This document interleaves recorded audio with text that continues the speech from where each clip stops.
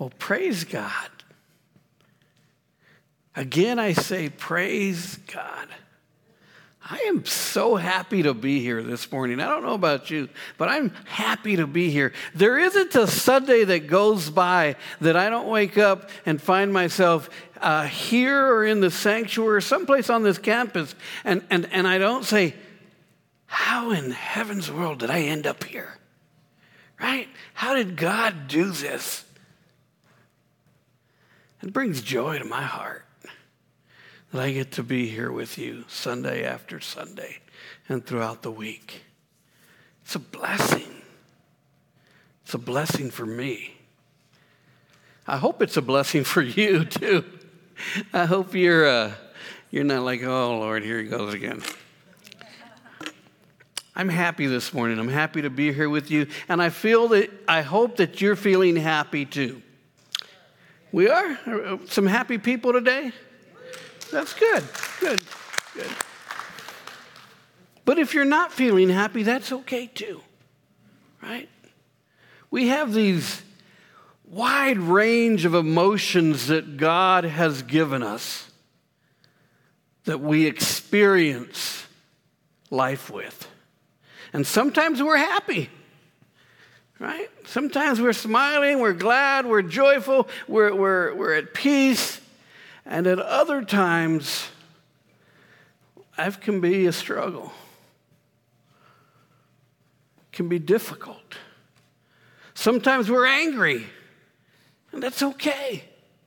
I mean, when we look through Scripture and we look at the one we follow, the one we call Savior, the one that we're trying to imitate, the one that we're trying to be like, we've seen those emotions play out in his life. We've seen Jesus enter into the space that he thought was holy and was upset to find commerce happening in that space. And we're told in Scripture that he started overturning tables. We'd probably get arrested, but there's reason to be angry sometimes. And when he heard that his dear friend Lazarus had died, and he saw how it affected his sisters, he wept. He cried. He allowed the emotions that God has provided to move and work in his life. And they should move and work in our lives as well. Sometimes, and I'm not going to pick on men, I'm not going to bash men, but sometimes men don't share their emotions well enough, right? And they serve as pressure valves. And that may be the reason that men have a higher rate of heart attacks, because they keep everything inside and they don't know how to share, or they're afraid to share, or it comes across as weakness. But these are gifts that God has given us to regulate our lives, to serve as pressure valves, so that we're not blowing up. And we're letting off steam a little by little, taking care of ourselves. But I'm happy today, so you don't have to worry about me blowing up. I'm good. I've taken my blood pressure medicine, I'm good, right? I don't know about you, but I enjoy watching on TV shows about restoration. I'll spend countless hours watching HGTV and watch them rebuild old homes. And then I'm just waiting for the reveal, right, to see what this is going to look like. I like watching programs that they're rebuilding cars. I like hearing stories about relationships that have been restored, redeemed, rebuilt. This whole idea of restoration and redemption just speaks to my heart. Speaks to me. in powerful ways. And it's probably because I see my own story as one of restoration and redemption. And in that, I find great joy. I find great joy in those stories of redemption, of restoration. In fact, if I were going to start my own church, I'm not, but if I were, I would call it Redemption Point, the place where lives are restored. It kind of seems like I've thought about that for a while, huh? Maybe at one time. Maybe at one time.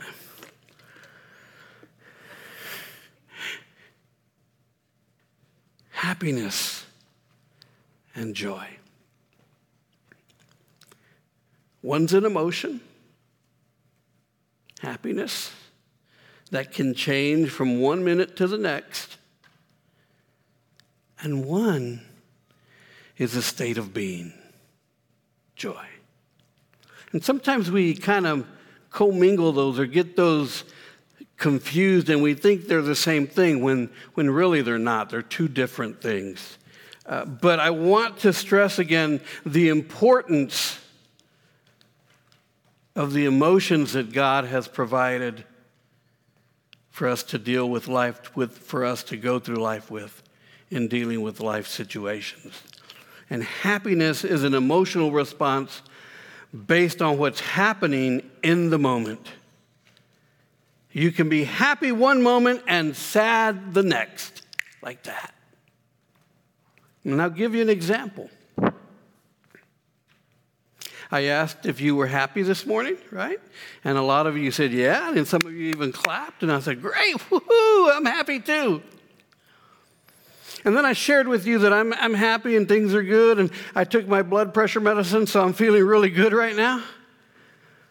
But let's say Pastor Robert didn't take his medicine. Let's say he hasn't been taking his medicine. Let's say he's non-compliant with his medication and his blood pressure is raised to the roof.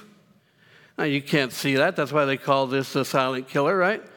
But let's say I didn't, but we're happy here. We're having this great time. And while I'm here, I have a heart attack and I fall over. And I die. That's extreme. Extreme Sunday. I would pray, I would hope that you still wouldn't be happy. Right? I would pray and I would hope that you would say, oh my gosh. And you would feel bad for me, but more importantly, you'd feel bad for Diane and my kids and like, oh my gosh, this is horrible. They lost Robert. But we were just happy. We were just celebrating the moment that we're all joined together in the unity of our faith. And now, bam, in a moment's time, something horrible has happened. And now, hopefully, you would feel sad about that. And that's how our emotions are designed to work. To go from happy to sad as the situation dictates. Now, joy, on the other hand, can I get my water, Janet? Joy, on the other hand, thank you, doesn't necessarily work that same way.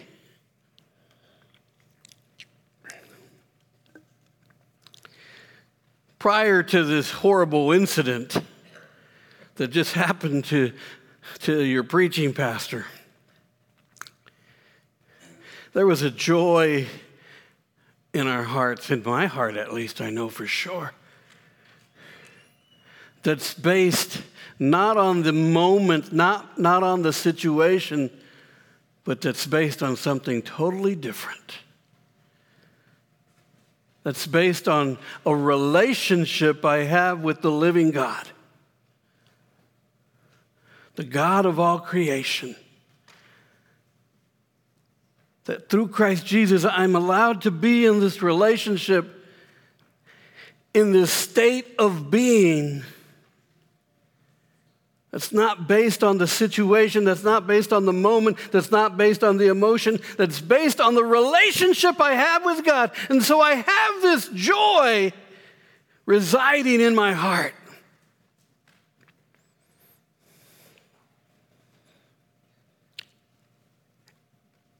And this joy is permanent. And so you would have this joy for me even after I fell over.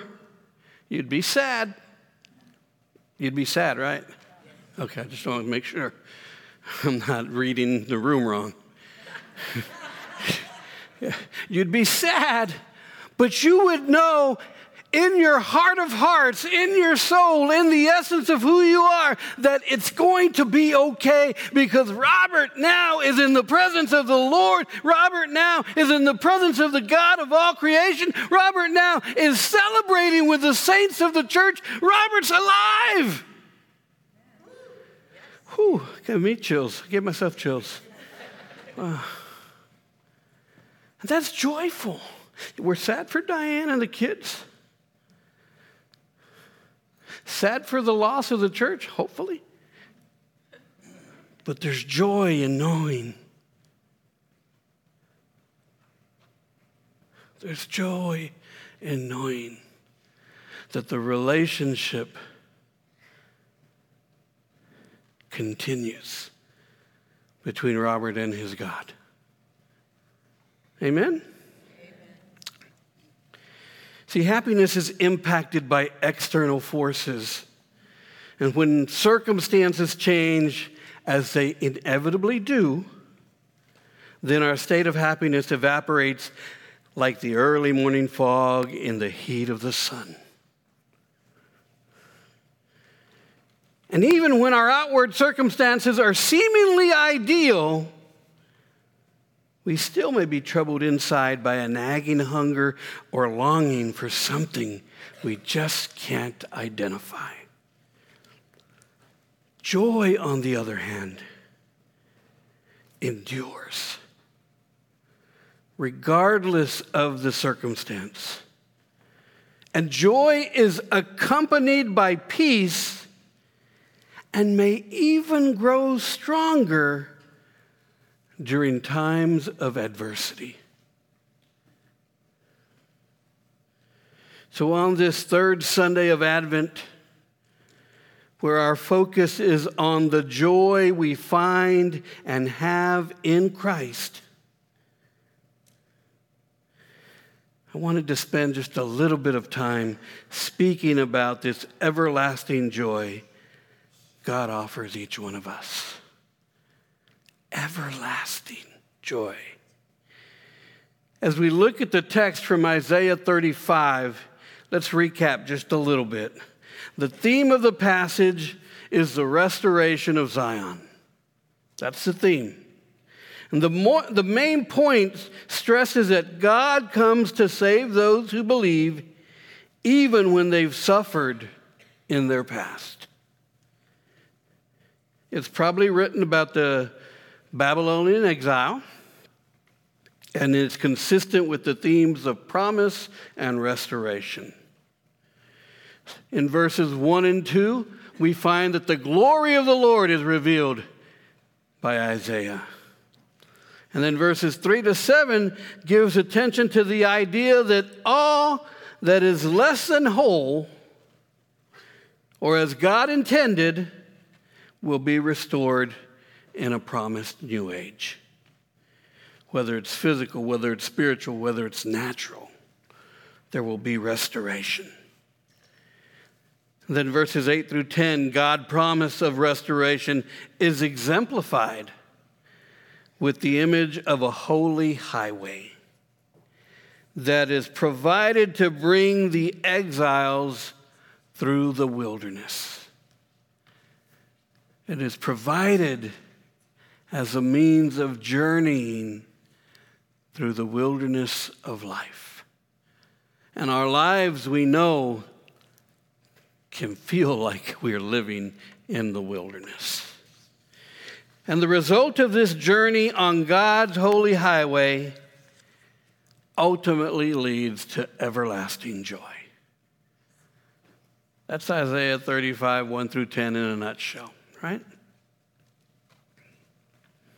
I mentioned earlier that happiness is impacted by external forces, while joy, on the other hand, listen carefully, I'm going to use some words and they may sound kind of gibberish here. Joy is a conscious realization of an internal reality.